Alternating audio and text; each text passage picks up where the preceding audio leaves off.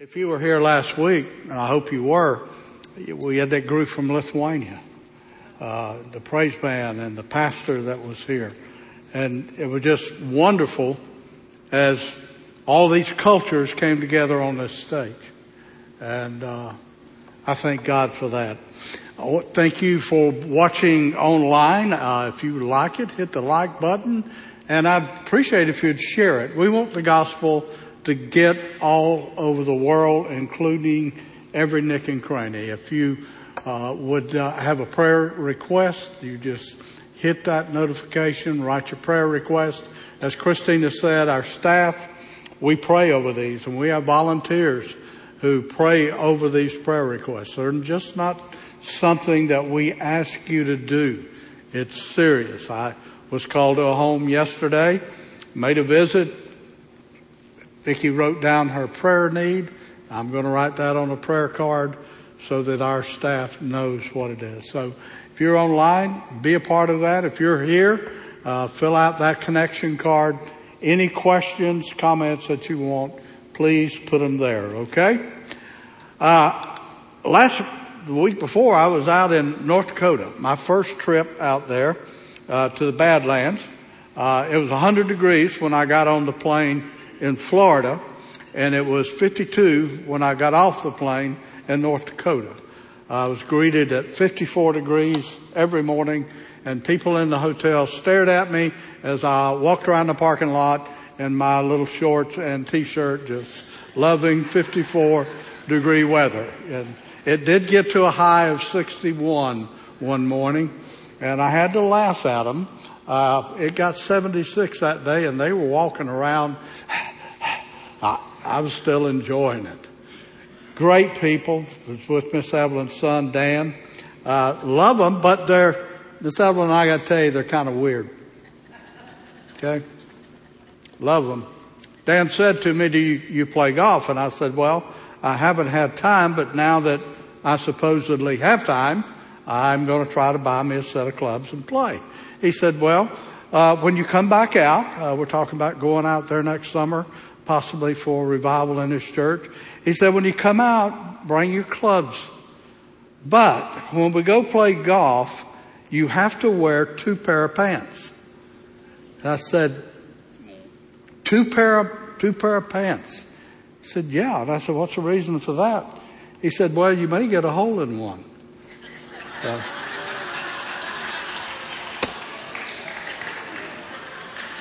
if you were here this weekend, satellite, I think mine was better.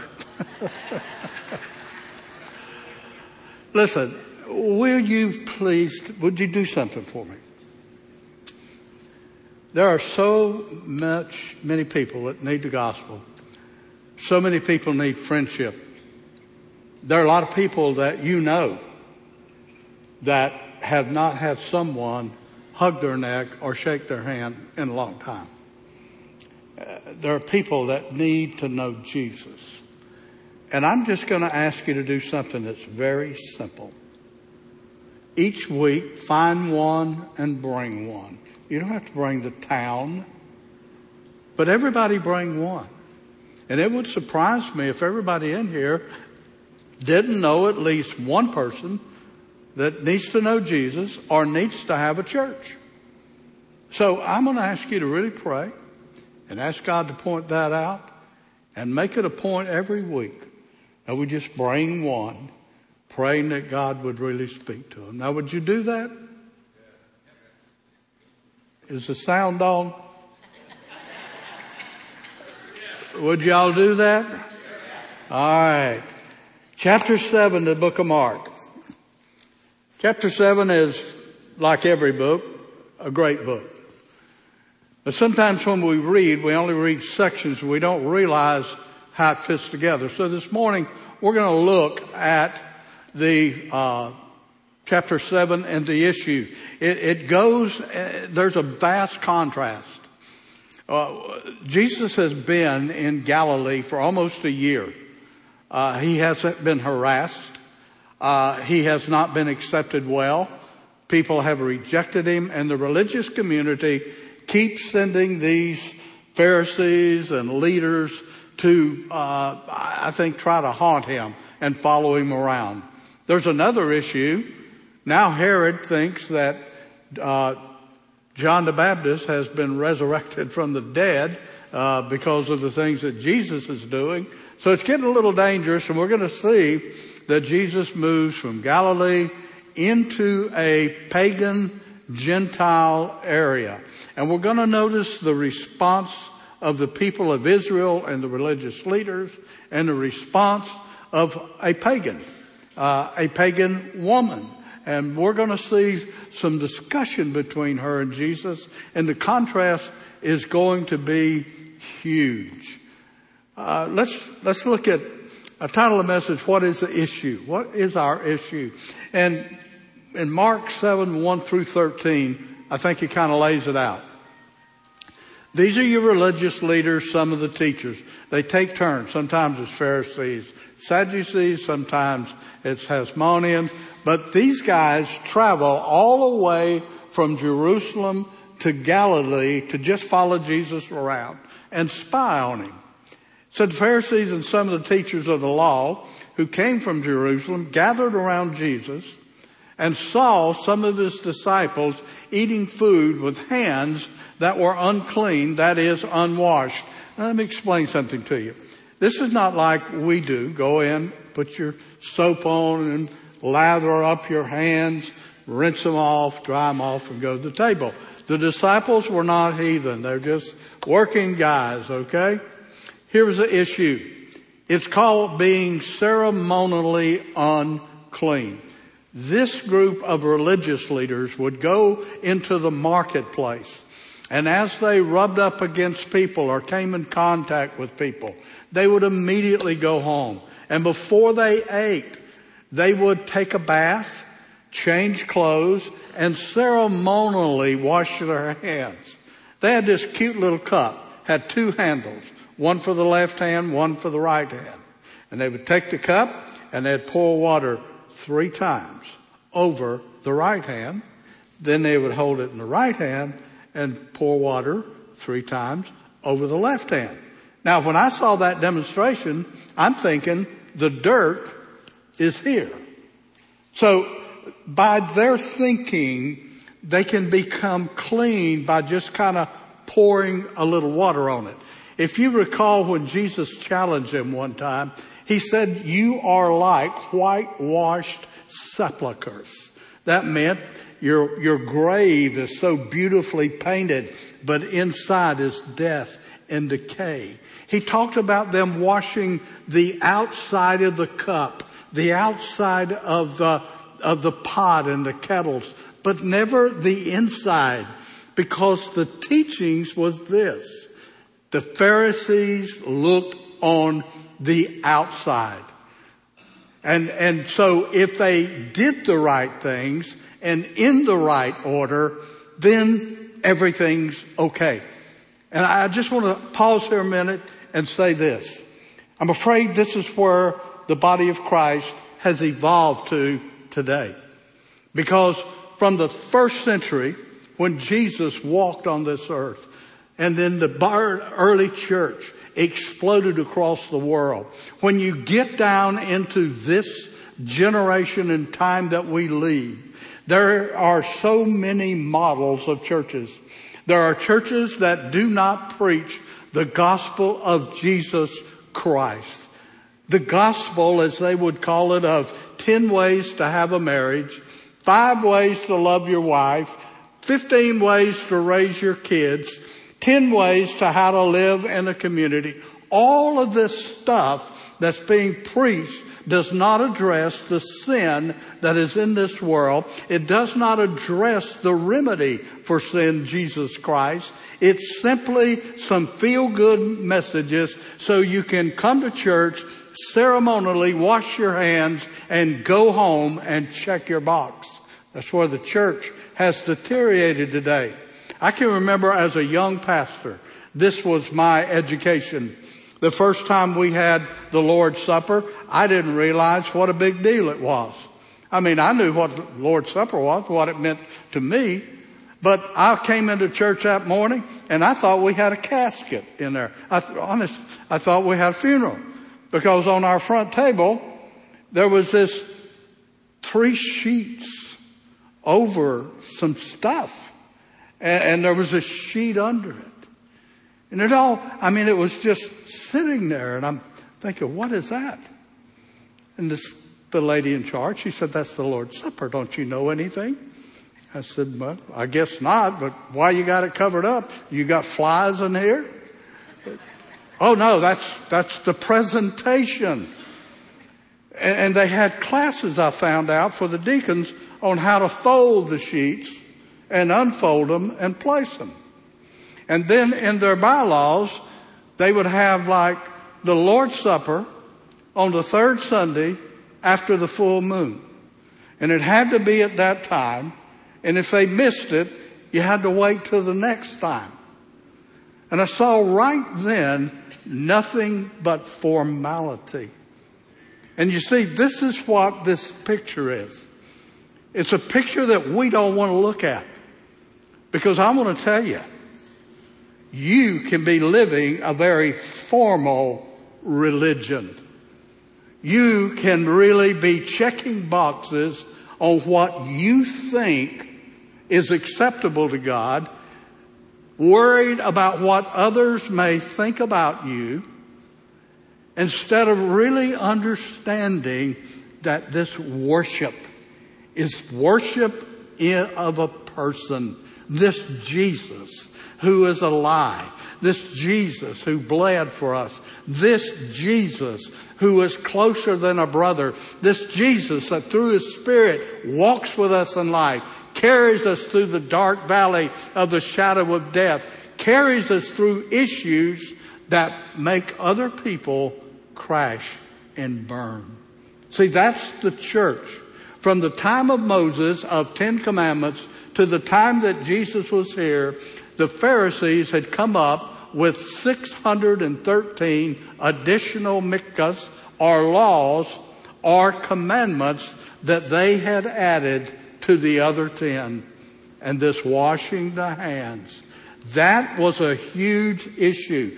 Jesus had healed people. He had healed their eyesight. He had healed the crippled. He had healed lepers.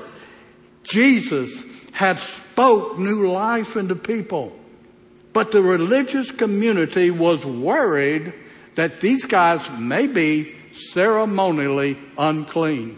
I pastored a church one time where over 100 people left when I began to do ministry in the community, because the byword was, we don't want those kids hanging around with our kids, and we don't want those people in our church. I want to tell you this morning, the body of Christ was created for those children and those people. And that's who we're to reach. And that's when they come in. When they come in, they are welcome, not as some stranger, not as something other than somebody that is here because Jesus brought us here.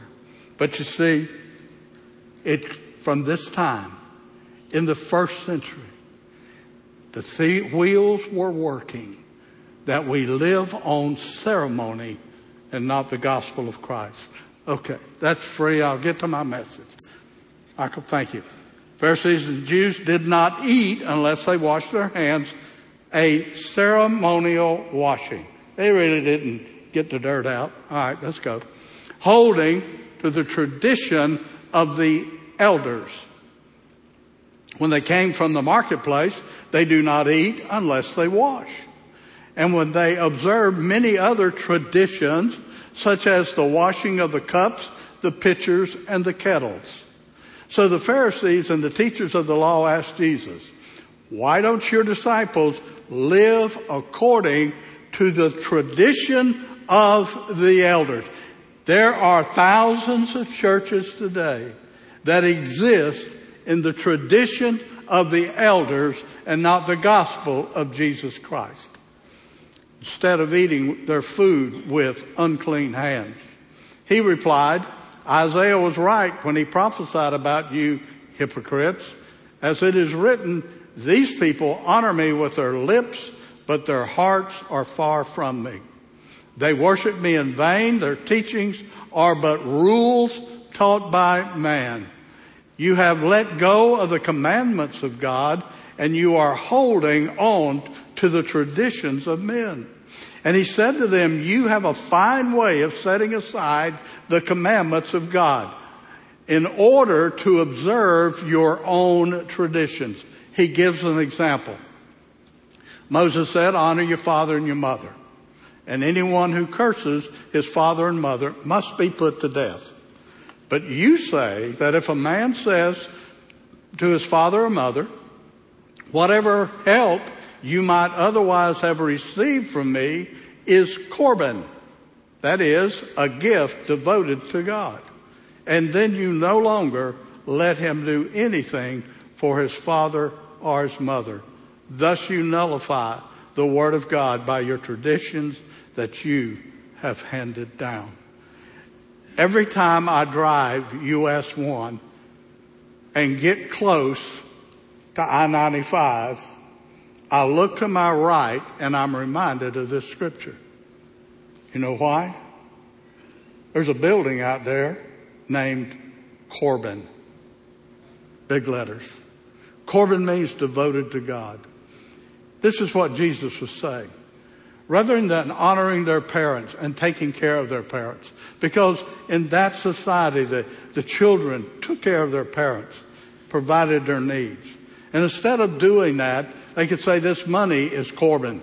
I've devoted it to God. It may not ever get to God, but it's devoted to God, and their responsibility has ended. That was simply an illustration of how God's law said one thing and they reverted to the teaching and traditions of man instead of the Word of God. You see, we're living right now today in the very type of times in two ways.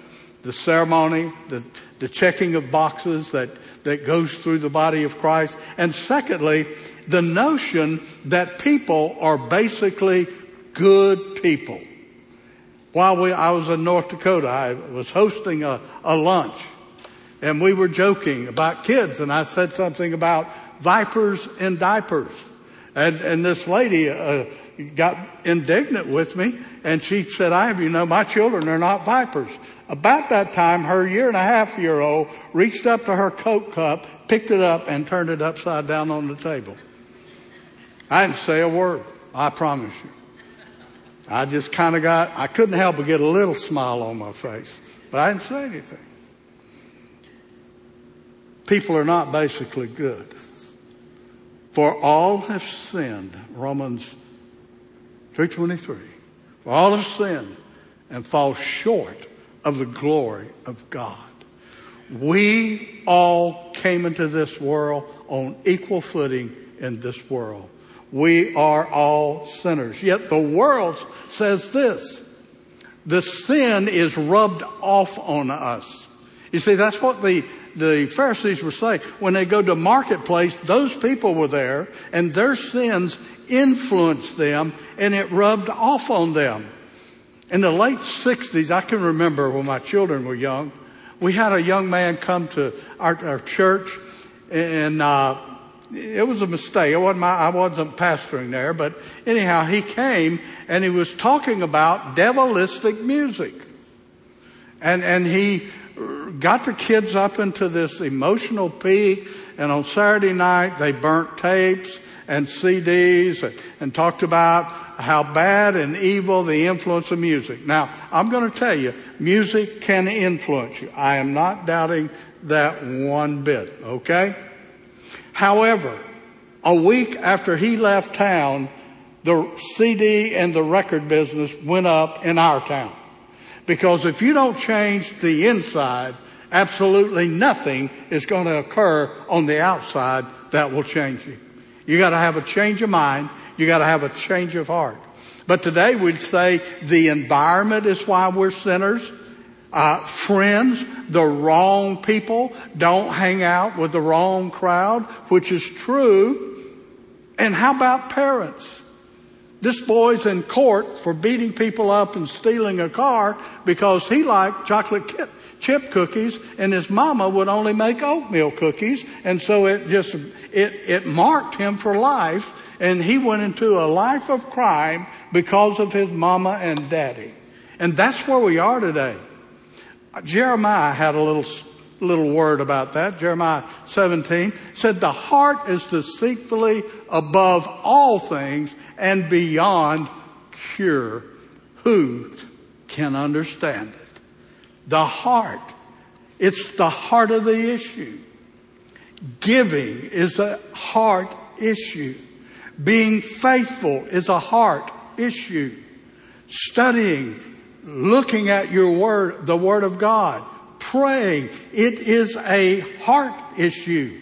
It's not a matter, do you have time, or any of the other excuses that we give. It comes down to what is the heart. You see, the Old Testament teaching teaches this. God looks on the inside while man looks on the outside. You remember when Samuel was looking for a new king to replace Saul. He went to David's brothers, and all of his brothers was marched in front of him, and he saw this handsome guy.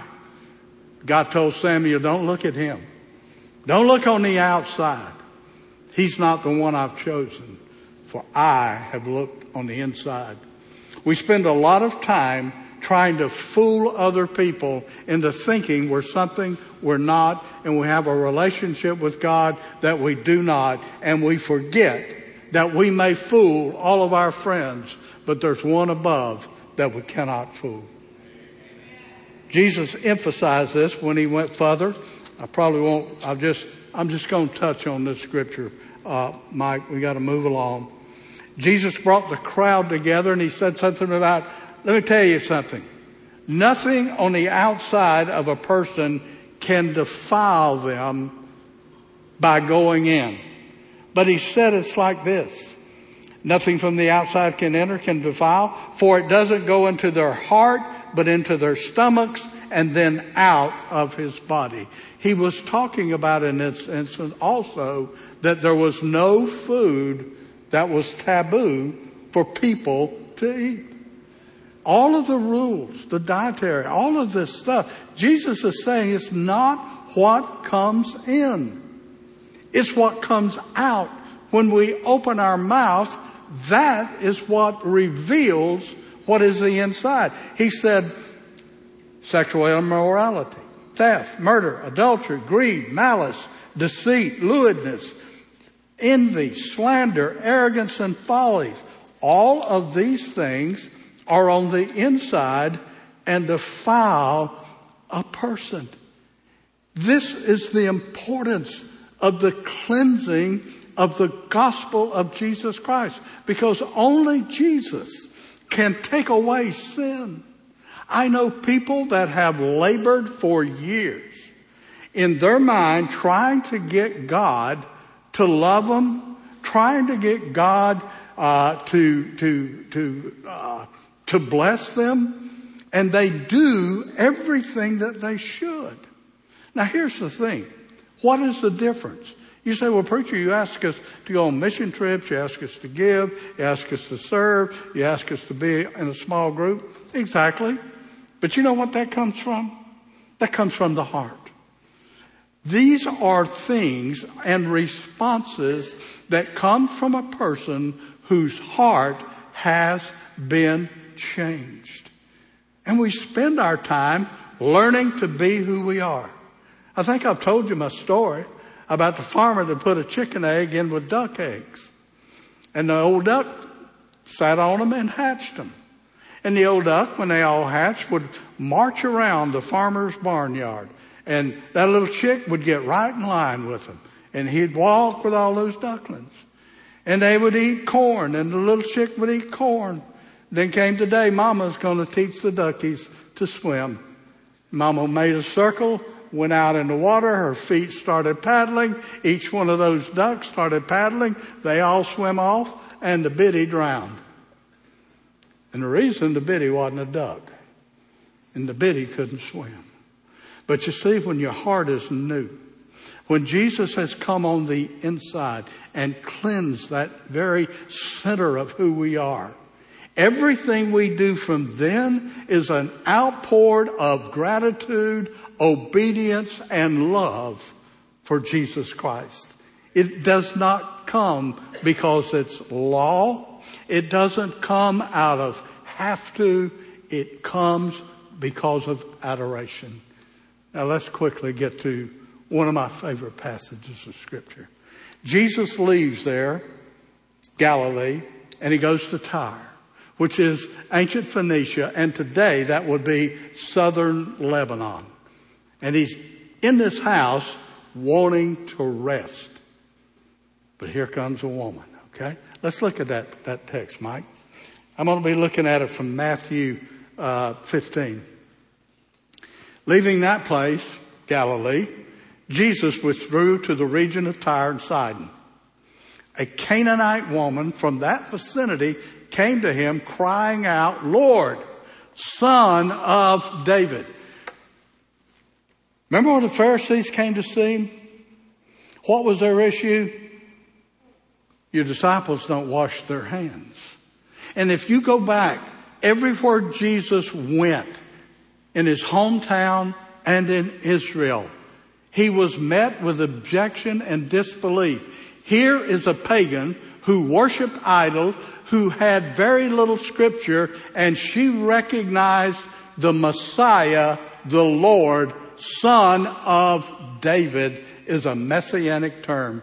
Out of all of those wise men, it took a little lady in a pagan country who recognized Son of David, Son of God, Messiah. Have mercy on me. My daughter is suffering terrible from demon possession. Jesus did not answer a word. So his disciples came to him and urged him, "Send her away, for she keeps on crying out after us." He answered to the lady, "I was sent to the lost sheep of Israel." I think he said that in a reminder to his disciples what was the main mission. Now, Israel, from the Old Testament standpoint, was supposed to be a kingdom of priests who would reach the Gentile world with the message of the one true God, and they failed. Jesus was here reaching the Jewish people. So he's reminding his disciples, I'm here for the lost tribe of Israel, but I think it was a test to this lady. The woman came and then knelt before him. Notice her term of Lord. The Pharisees, the Sadducees, never addressed him as Lord. "Lord, help me," she said. He replied, "It's not right to take the children's bread and toss it to the dogs." "Yes, Lord," she said, "but even the dogs eat the crumbs that fall from under their master's table." What a masterful conversation. Here is a pagan that has had little or no exposure to the message of the Messiah, yet she addresses Jesus as Lord. She addresses him as Messiah, and she has the audacity to challenge the Son of God. Are you afraid to challenge the Son of God in your prayers? I don't mean irreverently, but instead of talking about how God doesn't answer my prayer, stay on your knees and stay focused to the only one that's going to answer your prayers, and that's Jesus. You see, the Jews looked at Gentiles as dogs. And in the Greek, there are two words for dogs. The first word means mongrel. They just run the streets. If you've ever been to Israel, Egypt, Jordan, they're just hundreds of thousand dogs that run the street. But the second term means a household pet. Now, I don't have a dog. I used to have dogs when I had property, but can I be honest with you this morning? I can't picture me with a bag walking behind my dog, okay? Just not going to go there, too old to learn new tricks. So I got a cat. My cat's smart. She takes care of herself, but she's under my table. Anything I eat, she'll eat. She loves root beer floats. Hold my hand up. Chocolate pudding with whipped cream on it. Banana pudding. It don't matter. If I eat it, she'll eat it. So this is kind of that reference. Jesus is saying, my message is for Israel. And it's not right to give it to the pets. This woman says, even the pets get the crumbs. She put right back to Jesus who he was and what his overall mission was all about. And it was about the world. For God so loved the world that he gave his only begotten Son. That, I love this word, whosoever believes in him will have everlasting life.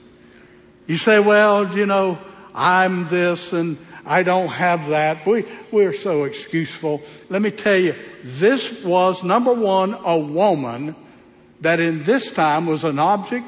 She was a piece of property. She had no standing. Nobody just really cared. Secondly, she was a Gentile woman from a pagan country. She was a descendant of the Canaanites that was Israel's mortal enemy. And yet she came into the presence of Jesus. She was persistent in her talking, and she was focused on the only one that could help her. She wasn't there to talk to the disciples or any other religious leaders.